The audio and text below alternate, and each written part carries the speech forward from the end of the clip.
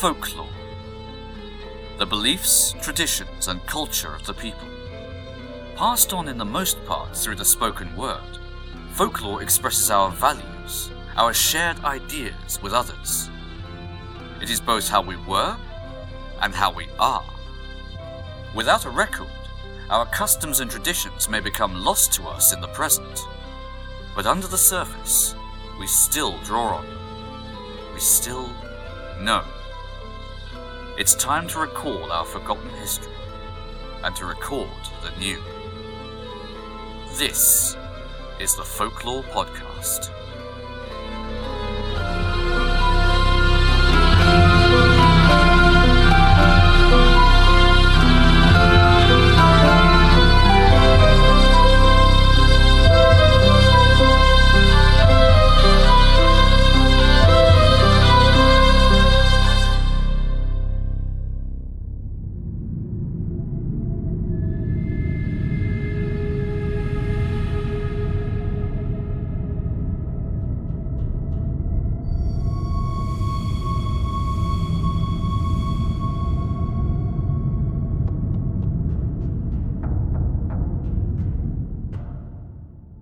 Welcome to episode 5 of the Folklore Podcast, Playing the Ghost. I'm your host, Mark Norman, a folklore writer and researcher based in the southwest of the UK. We all engage with folklore during our daily lives. Here on the Folklore Podcast, we love to hear stories from our listeners which relate to the themes that we discuss on the show. You can contact us via the contact form on our website to send in your thoughts and stories. While you're there, sign up for our free monthly newsletter too, because we'll be using some of your stories in future editions of that. Listener Elizabeth Rimmer did just this. She wrote in to tell us about her experiences surrounding a particular ghost story in her area. She said, "I live in a small village called Cambuskeneth on the banks of the River Forth. It has a ruined abbey, and there are plenty of stories about the ghosts of monks wandering about. Also of people hearing the cries of children who lived in an orphanage here and worked in the orchards. There isn't much truth in any of this. There was no such orphanage, though the orchards did exist, and the last remnant still does. The only verified sighting of a monk turned out to be an actual monk, a visiting friend of mine, and I put most of the stories down to inherited guilt, the mist in the river valleys, and the fact that Cambuskeneth has a long tradition of people coming over the river to drink if they couldn't afford to be seen drinking in Stirling. But the story I'm going to tell is a different one. The mother of an elderly friend of mine had an orchard full of plum trees and apple trees, and miners from Stirling used to cross the river and walk through the village to the pits at Polmaze, and in autumn they would plunder the trees, much to her annoyance. One year she put on her husband's grey overcoat and a sheet over her head, and waited in the orchard for the miners to arrive. She jumped out at them screeching, and they ran away. She never had any trouble after that. So far, so comical. But 60 years later, when I moved here, elderly miners would still try to discourage me and my friends from walking round the village after dark. The story then took on a new lease of life when I told a young Irish friend the story.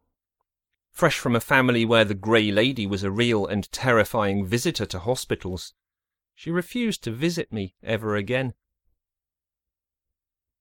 Elizabeth's story demonstrates how the invention of a ghost can continue many years later and begin to be accepted as the genuine article, leading to its embedding in the folklore of the area. This is a form of myth-making in action. My guest on this episode, who will explore these themes, is Dr. David Waldron, a lecturer in the fields of sociology and history at Federation University, Australia. David has made a particular study of the area of Victorian ghost hoaxing, having recently written an extensive article on the subject for the journal Folklore. Instead of an interview, David kindly prepared an exclusive talk for this show under the title Playing the Ghost, Hoaxing and Guising in the Victorian Era. I'll be back at the end of the show, but in the meantime, Please enjoy Dr. David Waldron's fascinating talk.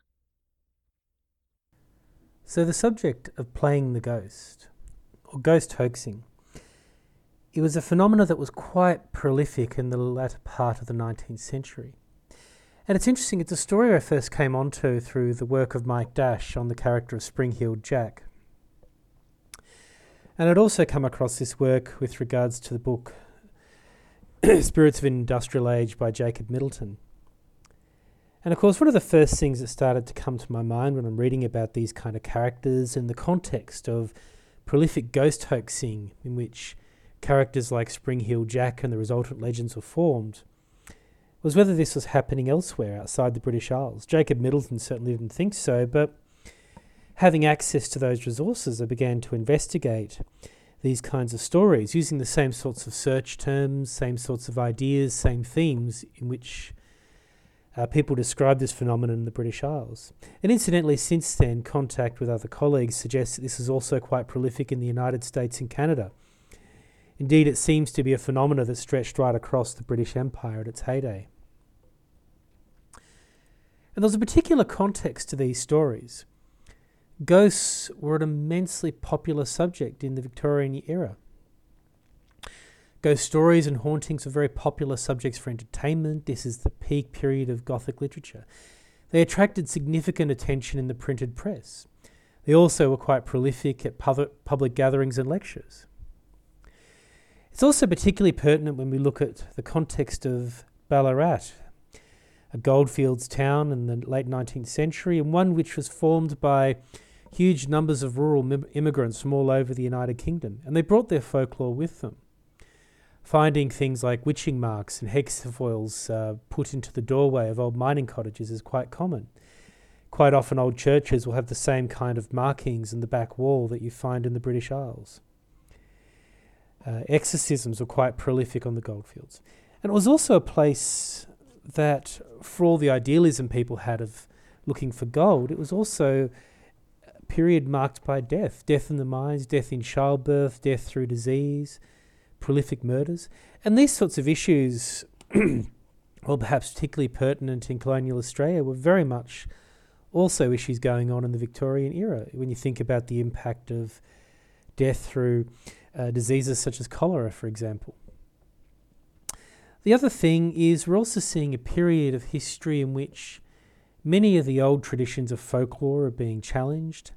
At the same time, the new scientific model hasn't really replaced them. We have a lot of synergy between them, particularly through spiritualism. And so it's particularly pertinent in the Australian context, for instance, when Sir Archibald Mitchie, Agent General for the colony of Victoria, a senior government official was brought in to deliver a lecture on ghosts and hauntings. And he argued that, while in a sense there was no scientific evidence for such things, he argued that this was an important part of cultural heritage.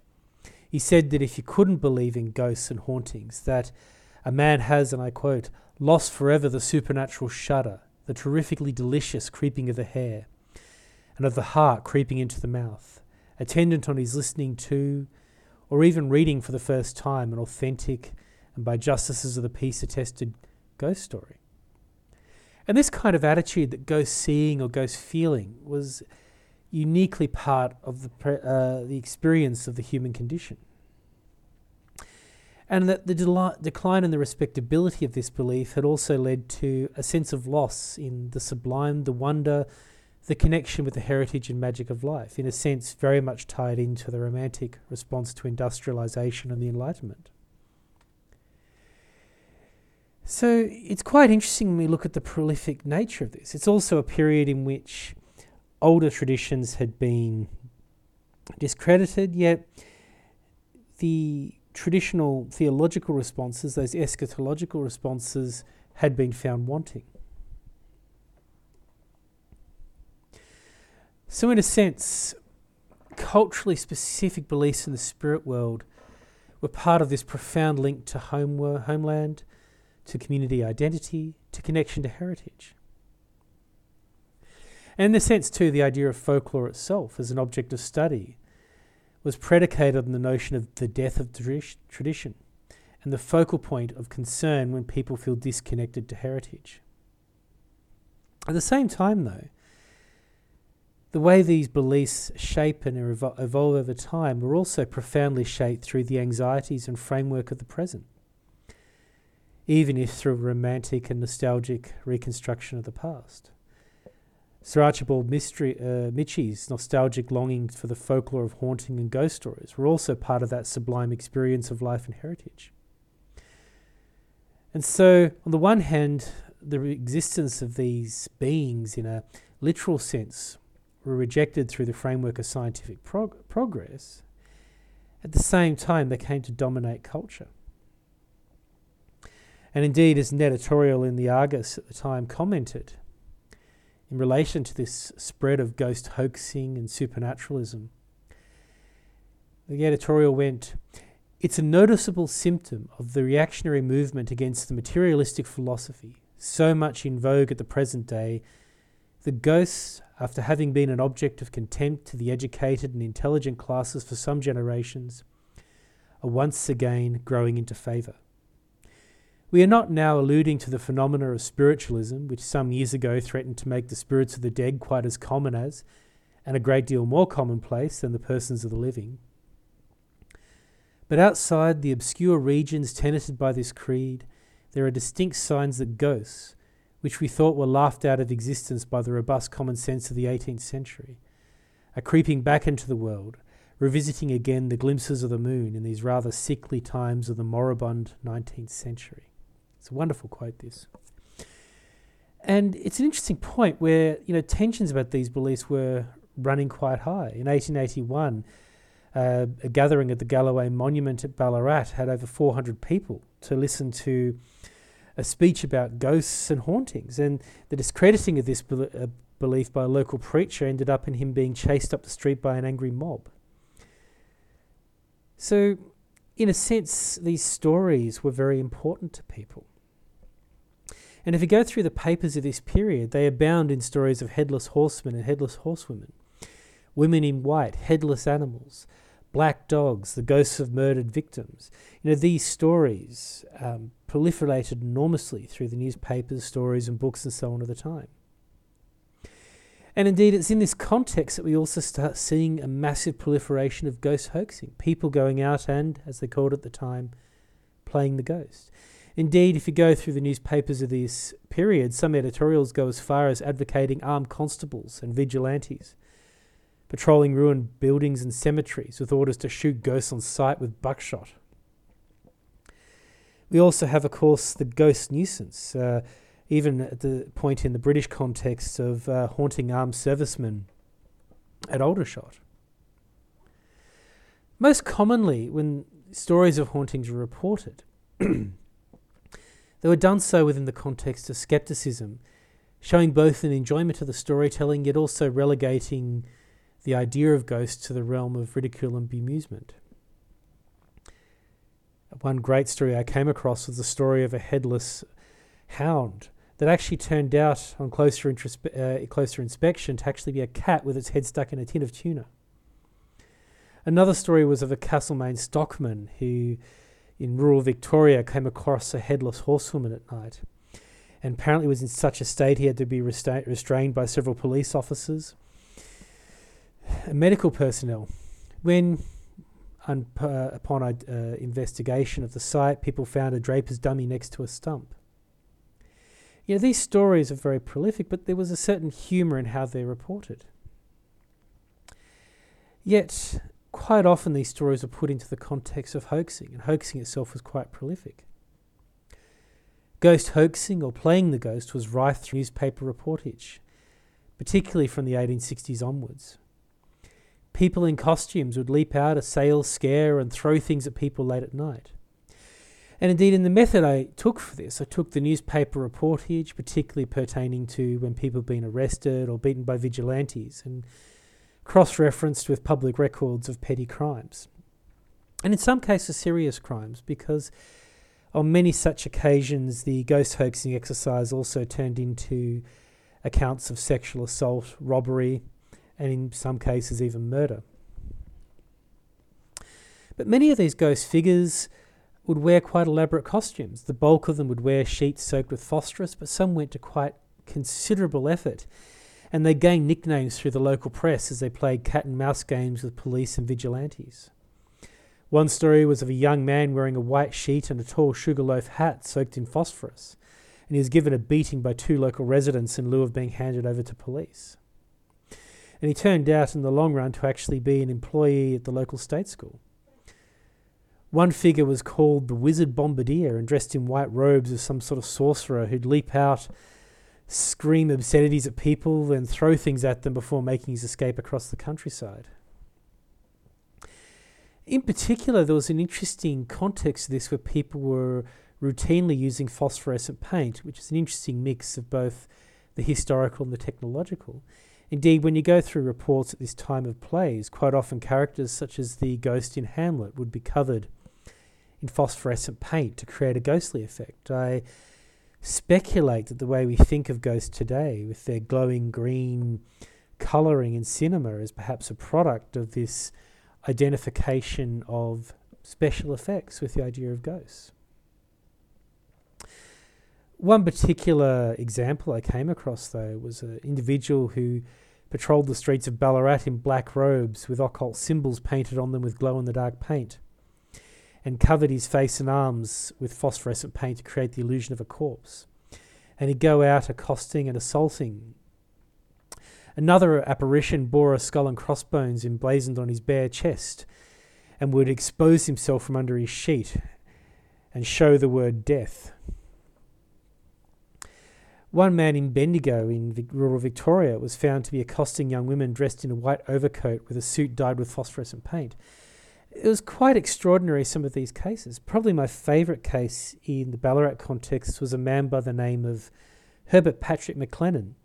And he played a cat and mouse game with police. He even wrote letters to the Ballarat City Council. Particularly once a reward for £5 was offered for his arrest. And he would, in a sense, do a bit of parkour and very much imitating the kinds of stories you see about Spring-Heeled Jack, run along the rooftops, leaping down, accosting people in a rather spectacular outfit of a white top hat, white frock coat, bodysuit soaked in glow-in-the-dark paint, knee-high Indian rubber boots, and wielding a cat and nine tails. And when he was finally arrested, police went to his home on Drummond Street and, found his costuming and took the rather amusing method of arresting him by having young constables dressed as ladies of the night, shall we say, around the train station. He was found to be an elocutionist from Britain, very well respected, very well connected, and working as a senior clerk. And so there was an interesting little context here where it was by far more than just a case of simple rural larrikinism as often described in the papers.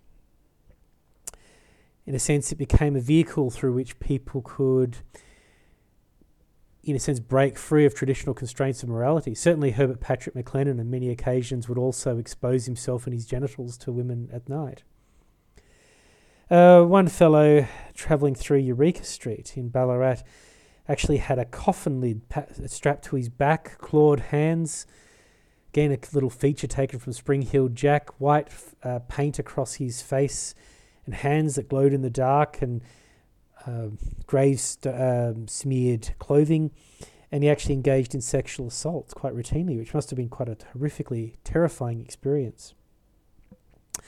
We also see, though far less common, women. Certainly the case of a woman patrolling London with her body soaked in glow-in-the-dark paint exposing one left breast. There's a story from Bendigo in rural Victoria of a woman with a glow-in-the-dark wedding dress who painted herself to look like a white porcelain doll, and she actually went and played guitar on the roof of the Sandhurst Hotel, which is, quite a remarkable sight. The papers, in fact, said if only all ghosts should play so well, which is funny in my modern Gen X context. I can't help but think of, something from 80s glam rock, which, amuses me quite a lot. But there's some other stories too. There was a lady who went out at night in one case, and she'd dress herself as a man. She'd engage in male conversation, as it was called in the papers. And when people were fully convinced she was actually a man, she'd suddenly expose herself and reveal her identity to be a woman. She was charged with indecent exposure, which gives me some perhaps imaginative suggestions as to what she was doing. But after she was sent to the Ararat Lunatic Asylum, when she emerged, she took to hiding under the bridges and leaping out at people dressed as a monster in a glow-in-the-dark robe and with a hideous papier-mâché mask. And one can only speculate the kinds of theatrical plays are at work here. Certainly there's also some more prosaic cases of women who went out dressed in white robes as a ghost and engaged in simple petty crime like stealing chickens. We also had some quite dramatic cases as a miner by the name of Frederick Parks being stabbed and nearly killed when he intervened in a man dressed as a ghost sexually assaulting a woman. And as he came to intervene, he drew a dagger and stabbed Mr. Parks and then leapt over the fence to make his escape. So we have quite a strong tradition here. It's one which, in a sense, gave people a vehicle to deal with repressed emotions, repressed issues, to act in a way that would be incredibly inappropriate in mainstream society. We also have, in a sense, people physically becoming the embodiment of death, but also people, as well in this respect, becoming that, in that this phosphorescent paint they were using was horrifically toxic and led to all sorts of cancers and tumours. The other thing, of course, is much like the proliferation of, for example, UFO hoaxes during the period where the X-Files was extremely popular, people were enacting the pop culture of the day. And so we have a very interesting fusion here between popular culture and penny dreadfuls with folklore, with creative and artistic expression. Mike Dash also makes the argument that for the first time many people in the middle class in late Victorian England had leisure time. And it's a period where there was very little low-cost entertainment. It's not like today where you could lose an evening on an Xbox. You had to make your own entertainment. And so in a sense, this cat and mouse game became quite a lark. And so there was actually quite a number of people who also played with these ghosts. They engaged in what was called laying the ghost, which is a term itself, of course, that has roots back to the 16th century in terms of resolving the repressed trauma of actual hauntings, looking at ghosts as a symbolic way of coming to terms with traumatic experiences in a community. But in this case, it was often used as a term to describe exposing hoaxes. One man by the name of Charles Horman, for example, went so far as to fire his shotgun at a suspected ghost and beat another with a walking stick to assist a young woman who'd been accosted by them. A lady by the name of Mrs. Date, she took a very similar approach, having her daughter being quite routinely scared when she went down for water. She went to the location with her bull terrier and sicked the animal on the ghost when she found him there hiding behind some bushes. And these acts of vigilantism were quite common. In the Ballarat case, there was a great story of some youths who fashioned pikes to chase a ghost and had him bailed up in a tree. And if you look through the papers, certainly in the British context and in the Australian, you'll find many, many wonderful examples of these stories, and also particularly if you look at the equivalent of the tabloids at the time, such as the Illustrated Police News, wonderful illustrations that have both a wonderful sense of humour but also a fantastic sense of the Gothic. I quite love the old woodcuts from that period and have maintained quite a collection of them. So, these stories, I've talked more about the Australian context here as it's where I've done more of my research, but they're very, very closely mirrored in Britain. We have the story of the Peckham ghost, for example, where a young lady was assaulted by a man pretending to be a ghost in a long overcoat with white lining, white waistcoat and a dark hat with a plume of spectacular feathers. We have a story of a man engaged in monster-related pranks at police barracks in Newport, dressed in a sheepskin costume with a tail, pretending to be, some sort of werewolf. And in a sense, these stories are very, very similar.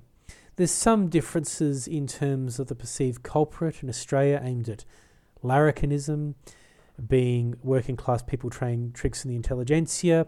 In the British context, it was typically seen as upper class bored noblemen with nothing to do, entertaining themselves by preying on poor working people. But the themes are very similar.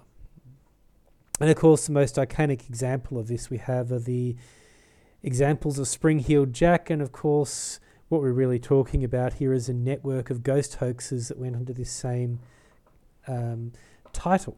In a sense, Spring-Heeled Jack became a euphemism both in Australia and in Britain for these stories.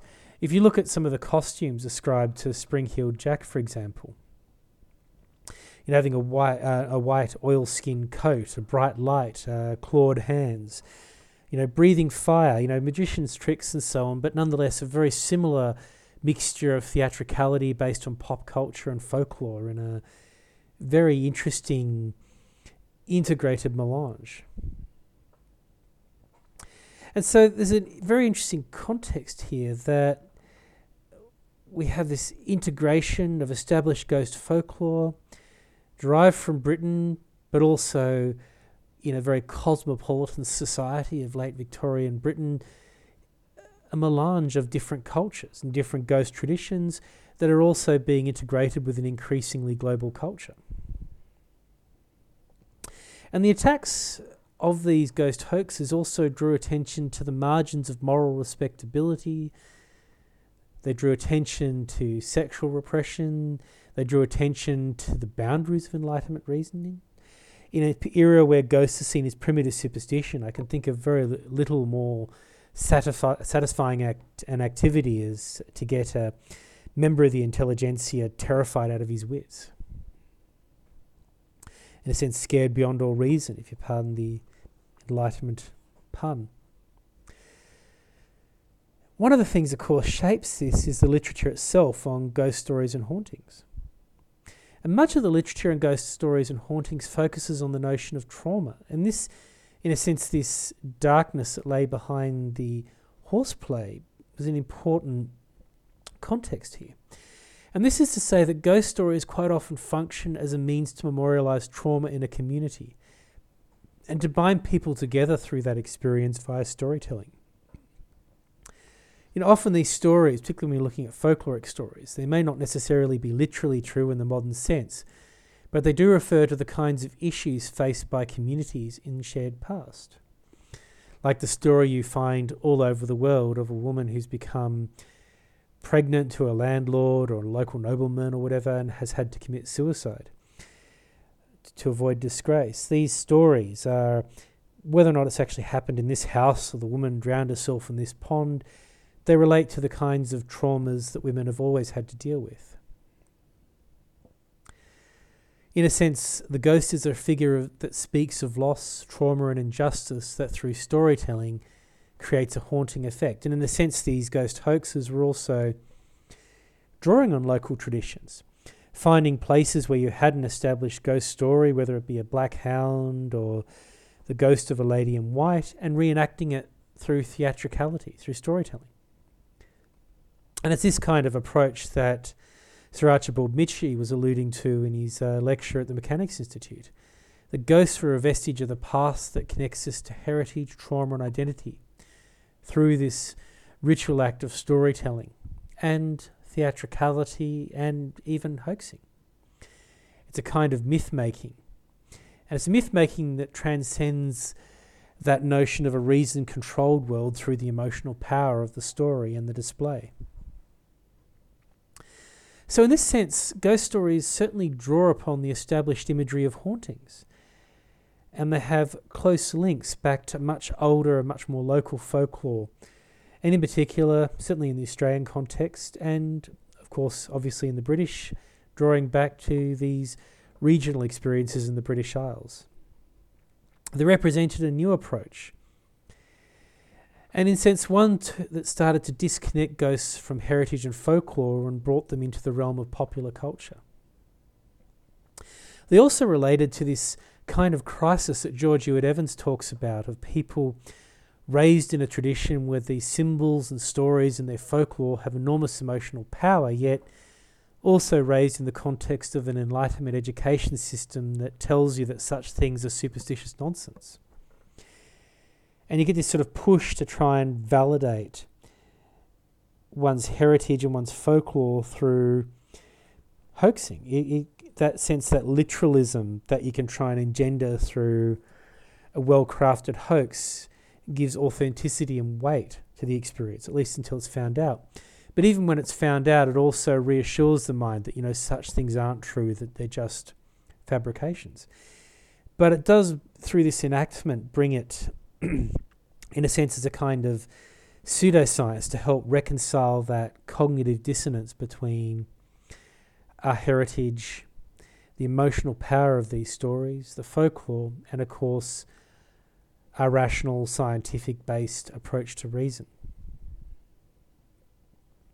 And these stories are also tied to a broader history of differing religious attitudes to ghost stories.